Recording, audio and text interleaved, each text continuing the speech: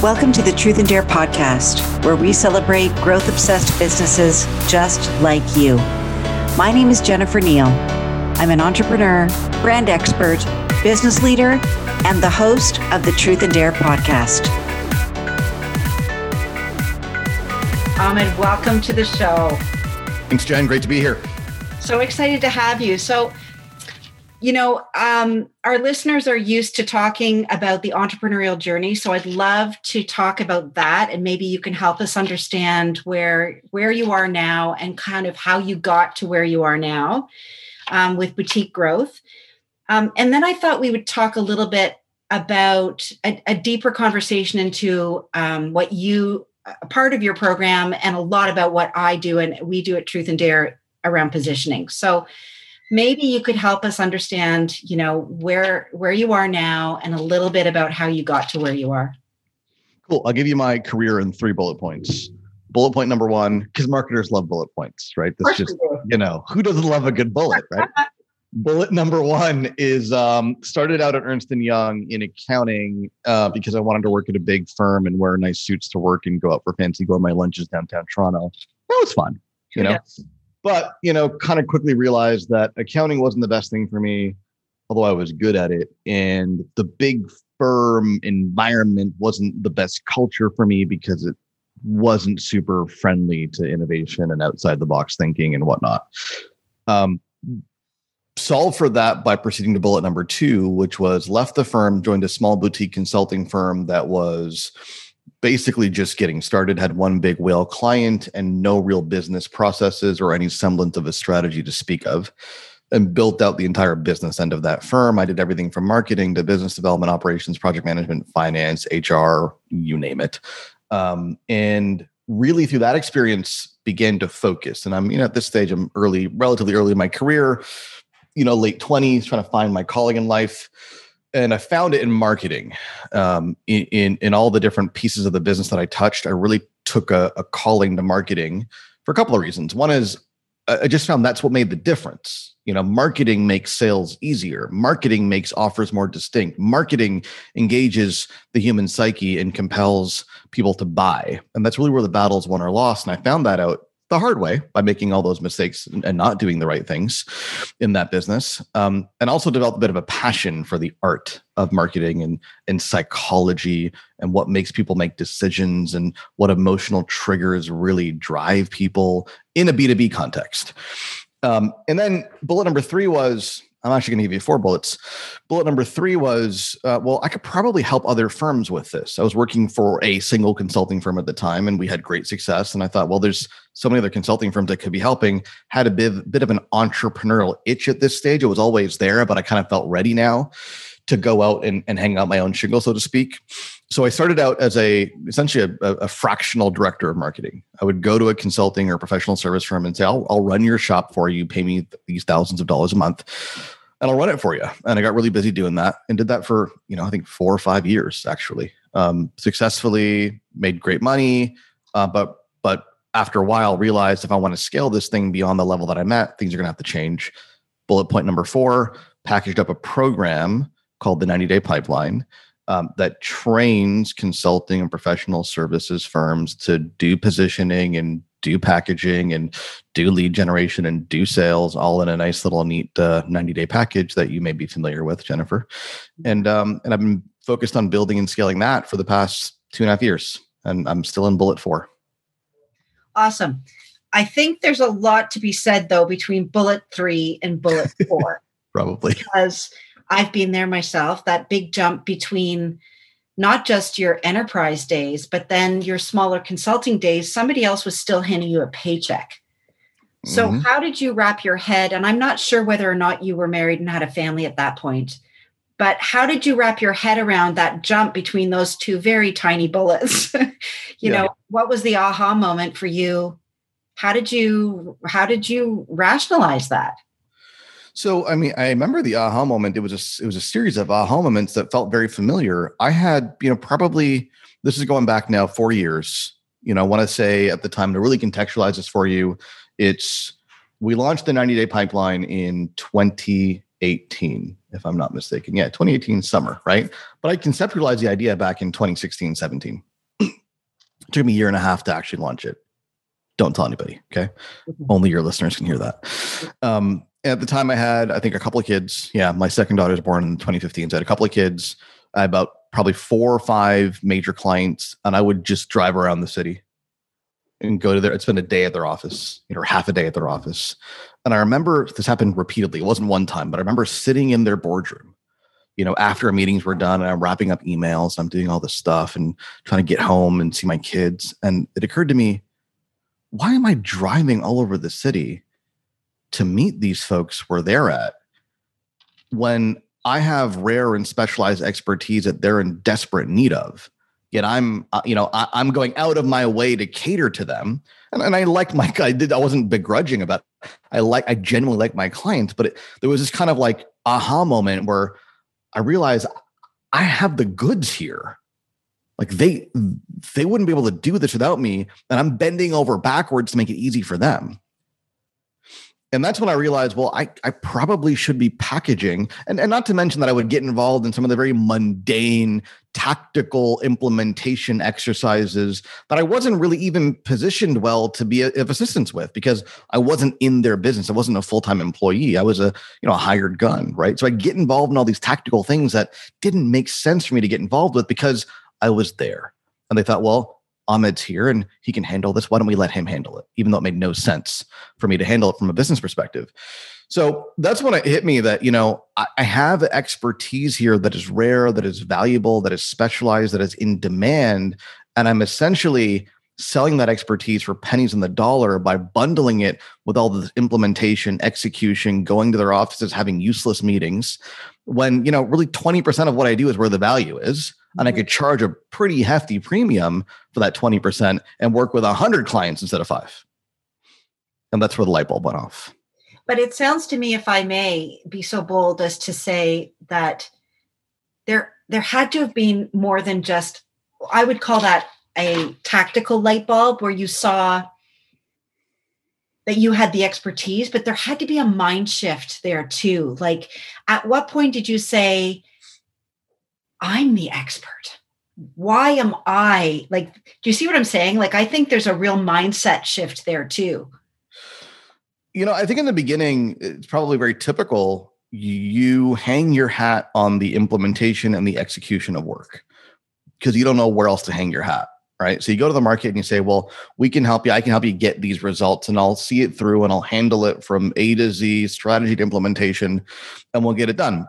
And if you don't have anywhere else to hang your hat, then that's what you got to say to clients to win some deals. And it's through that you develop a sense of expertise that can stand on its own in the absence of implementation.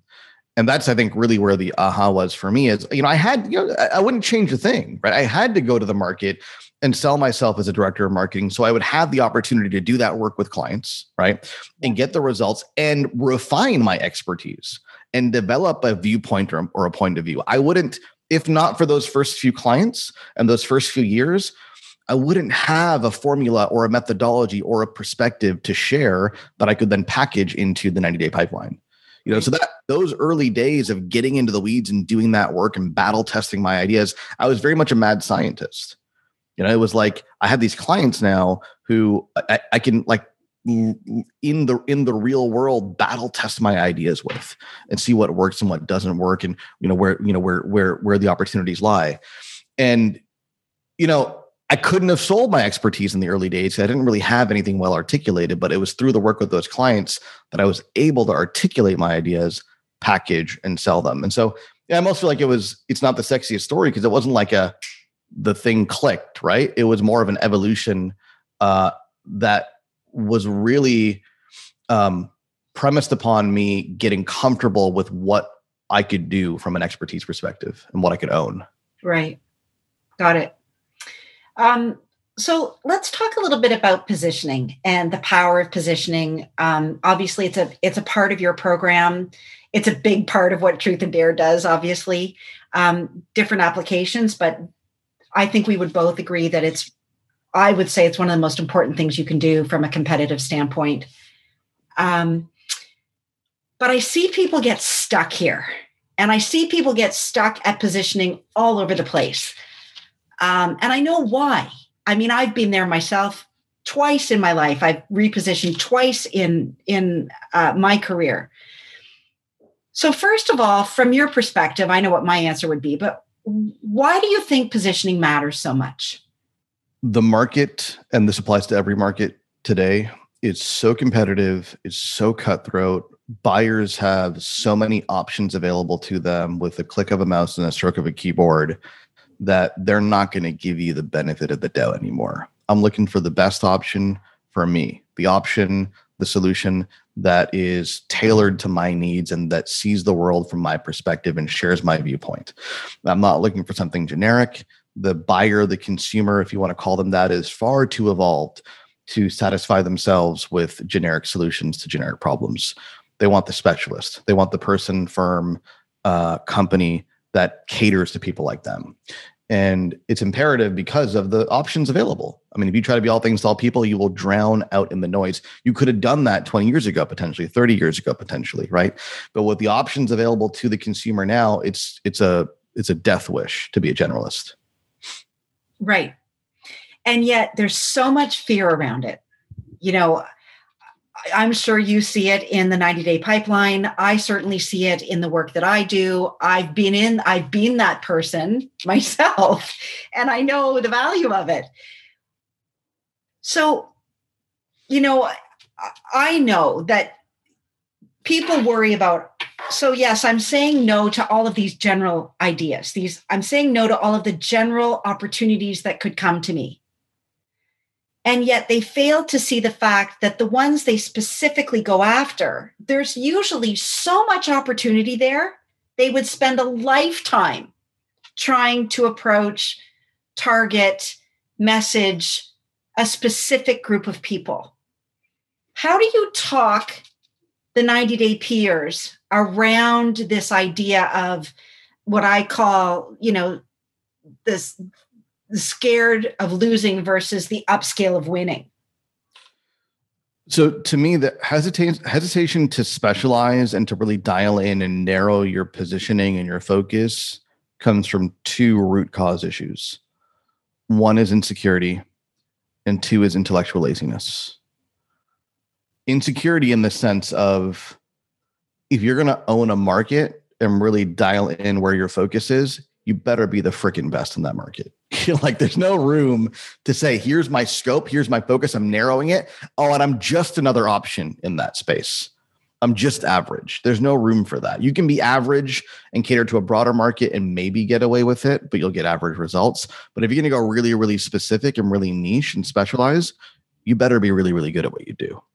And not everybody has the confidence to go that way yet, and they need to build that confidence. But insecurity is one of the bigger challenges there, because there's no, like one of my clients once said when we did a testimonial interview, we're talking about the importance of thought leadership. And, thought leadership and marketing at large is, in my books, it's the proof of positioning. You can make claims all you want, but can you deliver the goods? Can you demonstrate to me that you are the expert that I need? And he said, the focus that you have in your program around publishing and thought leadership is really powerful, because if I claim to be an expert, I better have some expertise I can publish on. I better have some stuff I can talk about. And if I don't, what claim do I have on this expert status, right? And so there's some pressure there, and some people buckle through a level of insecurity. Second is intellectual laziness. Like, if you're going to go all in on a market, on a segment, you better think through what they need. You better be really clear on what their pains are. You better be really specific in your messaging. You better live and breathe that market. You better go to bed thinking about them, wake up thinking about them. You better dream about them, right?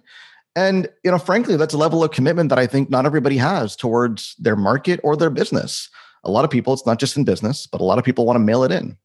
They want to lose weight without going to the gym, and they want to grow their business without positioning, and they want leads to come to them without effort. I mean, Jennifer, you and I, as players in the marketing space, see this all the time. How often do clients come to you and say, "Well, I don't want to do any of this stuff, but I want you to hand me leads that are ready to buy on a silver platter for the least amount of work on my part and the least amount of money invested, or a guarantee." Get out of my face. Where else can you get results like that for such little effort or money invested up front? in any realm of business or life, right? And so I think it's that level of intellectual laziness where the people just don't want to think it through. They don't want to see it through. They want everything to come easy. And the feeling is, well, if I just rest on my laurels and maintain a broad positioning in the market, people will somehow magically come to me and find me, and that's a lot easier. Of course, it never works out that way. Right. So, but how do you help someone? The clients that we work with have so much expertise, they're tripping over their expertise and yet still struggling with, like, we're not talking about struggling to find a vertical. We're not talking about struggling to find a broad offering.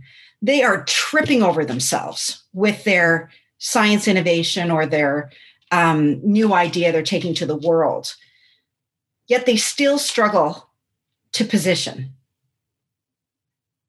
There is the other client or customer out there, or business, let's call it, that has some expertise here and has some expertise there and has puddled here and puddled there, and they've got to put a stake in the ground.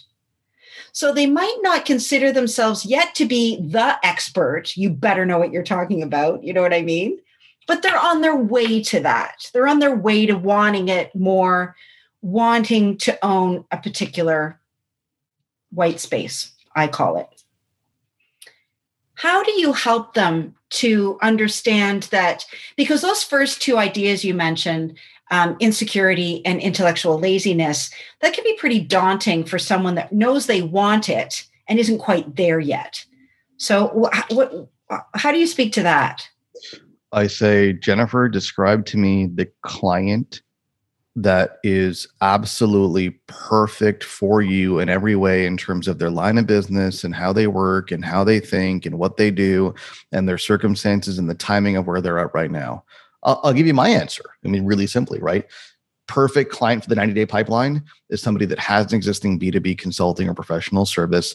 They've done relatively well via referrals and word of mouth. They probably had a couple of whale clients here and there. They either lost a deal or a couple of deals and realized that they have no proactive, deliberate way of generating new business apart from waiting for referrals and word of mouth to come in. And now they got a problem. That's our perfect client. Right. We work with that client day in and day out, right? And that evolved over time. But to me, the starting point for positioning is, who is that perfect client? Like, who is? Because that's an easier question to ask than to say, okay, how are you going to position your business, forever and ever and ever and ever and ever? Like what is the perfect position? No, who is the perfect client for you here and now? Who is the client that you believe that you can serve better than anybody else in the marketplace? That's the seed right there. Right. And sometimes it comes down to a choice. K-Swiss, which is an old tennis brand. I don't know if you remember it, but I certainly do. A legacy tennis brand did a repositioning, massive, we're talking enterprise now, right? Did a massive repositioning exercise a couple of years ago. And they realized they were only known for tennis, which left their opportunity for scale to be pretty slim. And so, to make a long story short, they decided to own entrepreneurship. They saw the rising numbers. They decided to own entrepreneurship. So some might say, how do you own entrepreneurship as a sneaker company? Adidas owns fashion. Nike owns athleticism. And here comes K-Swiss wanting to own something like entrepreneurship. Like, how do you do that? Well, this week they launched the sneaker for Girl Scouts of America. The youngest entrepreneurs on the planet, alongside the lemonade stand kids, are Girl Scouts going door to door selling their cookies. And so K-Swiss builds a shoe for them. That is classic positioning. And they can probably never run out of ways to bring a product to the world of entrepreneurs. So, here we go from a B2B. You and I were talking about B2B. On the B2C side, it's just as relevant, if not more so. I mean, I only shop at Lululemon. It's a real problem. And like why? Every week, there's ultimately a brand affinity, right? They're speaking, like, I'm working out a lot now. I'm very active. They're speaking to people like me. Everything just fits and feels like, I don't really fully understand, right? But there's some serious affinity there. Totally. I bought everything at the damn store. Yeah. I only buy Apple products. And I think, one of the challenges in B2B is people don't think that customers have that kind of affinity towards the brand, and they're wrong. Totally. We say that all the time. At the end of the day, even if they're buying a manufacturing of a lug nut, they are a human being. And so we need to treat them like a human being. And, Jennifer, you having been through our program, you've seen this firsthand. Like, I was talking to somebody earlier today and they said they run an agency, and they said, like, I can't believe how many amazing testimonials you guys have. I mean, you must be so proud of that. My response was, actually, I think it's nowhere near where it should be, but thank you. Right. Yeah. But, we're B2B, right? Like, there is a way to build that brand affinity and build that really strong connection with the marketplace in a way that's emotional and powerful and meaningful and not stale and boring. And I think that's one of the real challenges in the B2B space. Everybody thinks they've got to be buttoned up and stale and boring, and it's got to fit into a matrix, right? Yeah. And it's just not the case, because humans are humans, B2B or B2C.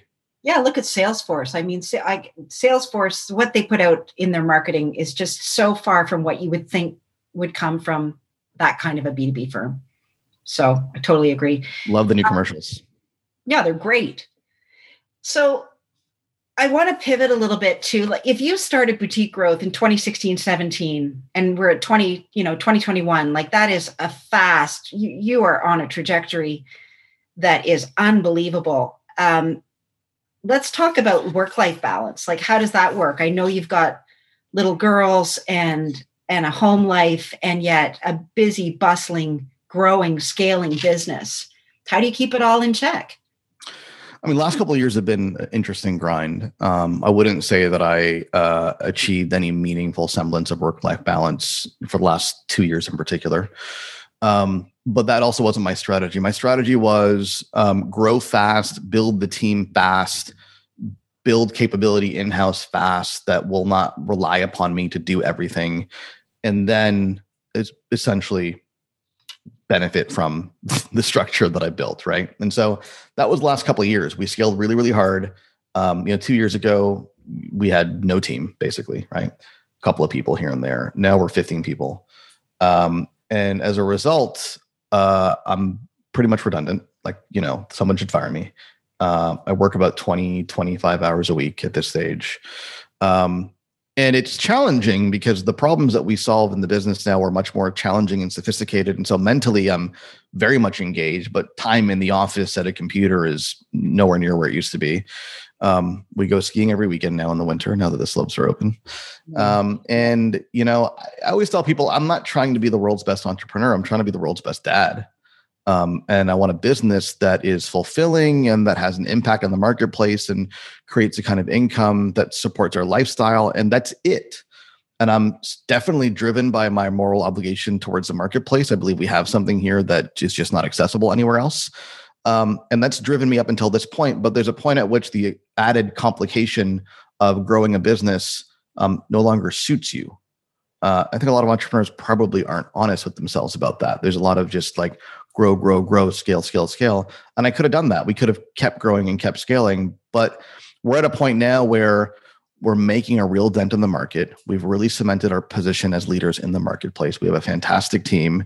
We're making great money, and I have fantastic balance. And so why mess with that is my philosophy at this stage.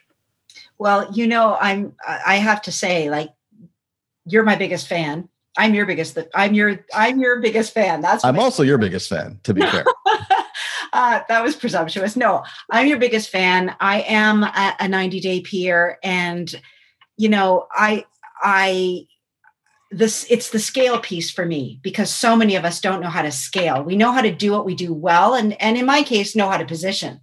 It was the scale piece for me that was so important. And so I almost don't want to release this because I feel like you're the magic in my back pocket. And if everyone knew about you, then we'd all have a much bigger problem because we'd have bigger competitors. But I also know that, to your point, there's so much intellectual laziness out there that they won't do the work. So they're not my competitors. there are very few people that will come in and do what I call it the MBA, like drinking from the fire hose. It's MBA in 90 days. And it's just an unbelievable program that you've built. So I want to say congratulations. And, again, I can't say enough about you. Well, thank you. And there's an important lesson in that too, though, for your listeners. I think we say this to people all the time who come in and want to work with us, and they go, well, how much work is it going to be? And how hard is it? And honestly, the team's response that they're trained to deliver on is, if you're worried about how much work it's going to be and how hard it's going to be, it's probably not for you. Totally. Because our clients who get great results, you being one of them, Jennifer, like they're not scared by a little bit of hard work and intellectual rigor. They thrive on it because they know that's the winning difference. That's where they're going to win the game, right? Not by taking the easy way, but by taking the hard way. And so, I think for anybody listening to this, that's honestly my best advice in business is, if you're the kind of person that wants to take the easy route in business, just go do something else. It'd be better for you. If you want to take the hard way and really master the principles and the frameworks of great businesses, no one will compete with you. No one can match you. I would even up that one bullet point and say, I don't even think sometimes we know what the hard work is because we don't know what to do. And so one of the biggest things I can say I gained was just not knowing what to do. And then having that guidance, that direction, that almost 1, 2, 3 step beginning to end process that is just so valuable. And then what real hard work is, it's nose to the grindstone once you know what to do. But we spin our wheels trying to figure it out half the time. Anyway, it's kind of like I think the metaphor I like to use is it is like an MBA, right? Like I got a lot of friends who went and did their MBAs because they weren't really quite sure what to do with their careers, and they figured an MBA would give them some clarification and focus and set them on their path. I mean, that's really what we do in the end, right? It's like, you're not really quite sure where to take the business, what's going to make sense, what path to take, how to build this out. Okay, well, jump in. We'll get you that clarity, and it's time well invested. Absolutely. Well, thank you so much for your time. I know it's precious. I'm so thankful you joined us. I have 2 final questions for everyone on our show. The first question is, give us your favorite book recommendation. Oh, I'm going to go with favorite. All right, I'm gonna pull one out of the archives. Linchpin, Seth. I don't know if I have a favorite, but the one that I think has been probably the most formative in my thinking as a professional is Linchpin by Seth Godin. I've never heard of that book. It's an oldie, but a goodie. I love the oldies. Awesome. Okay, and then my final question is, if you were to give one piece of advice to an entrepreneur that is struggling in it and struggling, or thinking about the leap or the dive into entrepreneurship, what would you say to them?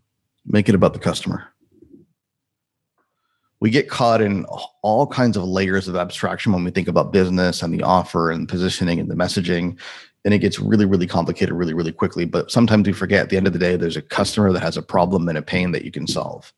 Make it about them. In my weaker moments, when I'm struggling, we got difficult challenges and problems to solve, and I'm in over my head, which happens often, right? My go-to is, who can I help? I go to her. Here's the dirty little secret, Jennifer. When I do those impromptu Zoom calls inside our client group, that's more for me than anybody else. And hopefully it benefits you guys too, right? But it's like, sometimes you got to go talk to a customer and help them solve a problem to remind you what the hell all this is for. So make it about the customer. Great advice. And just so you know what it's like on the other side, it's like manna from heaven. It's like we get more time with Ahmad. So just so you know, we're grateful. I tell the truth and nothing but the truth. You got it. Let us know where we can find you. What's the best place for our listeners to check you out, check out the program? Yep, 90daypipeline.com. There's a bunch of information there. You can look us up on social too. But 90daypipeline.com is a great place to go and get started. Amazing. Thank you. Thanks, Jen. Talk to you soon. That's it for today, folks.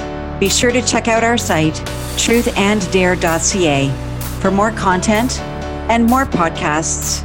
where we interview growth-obsessed businesses just like you.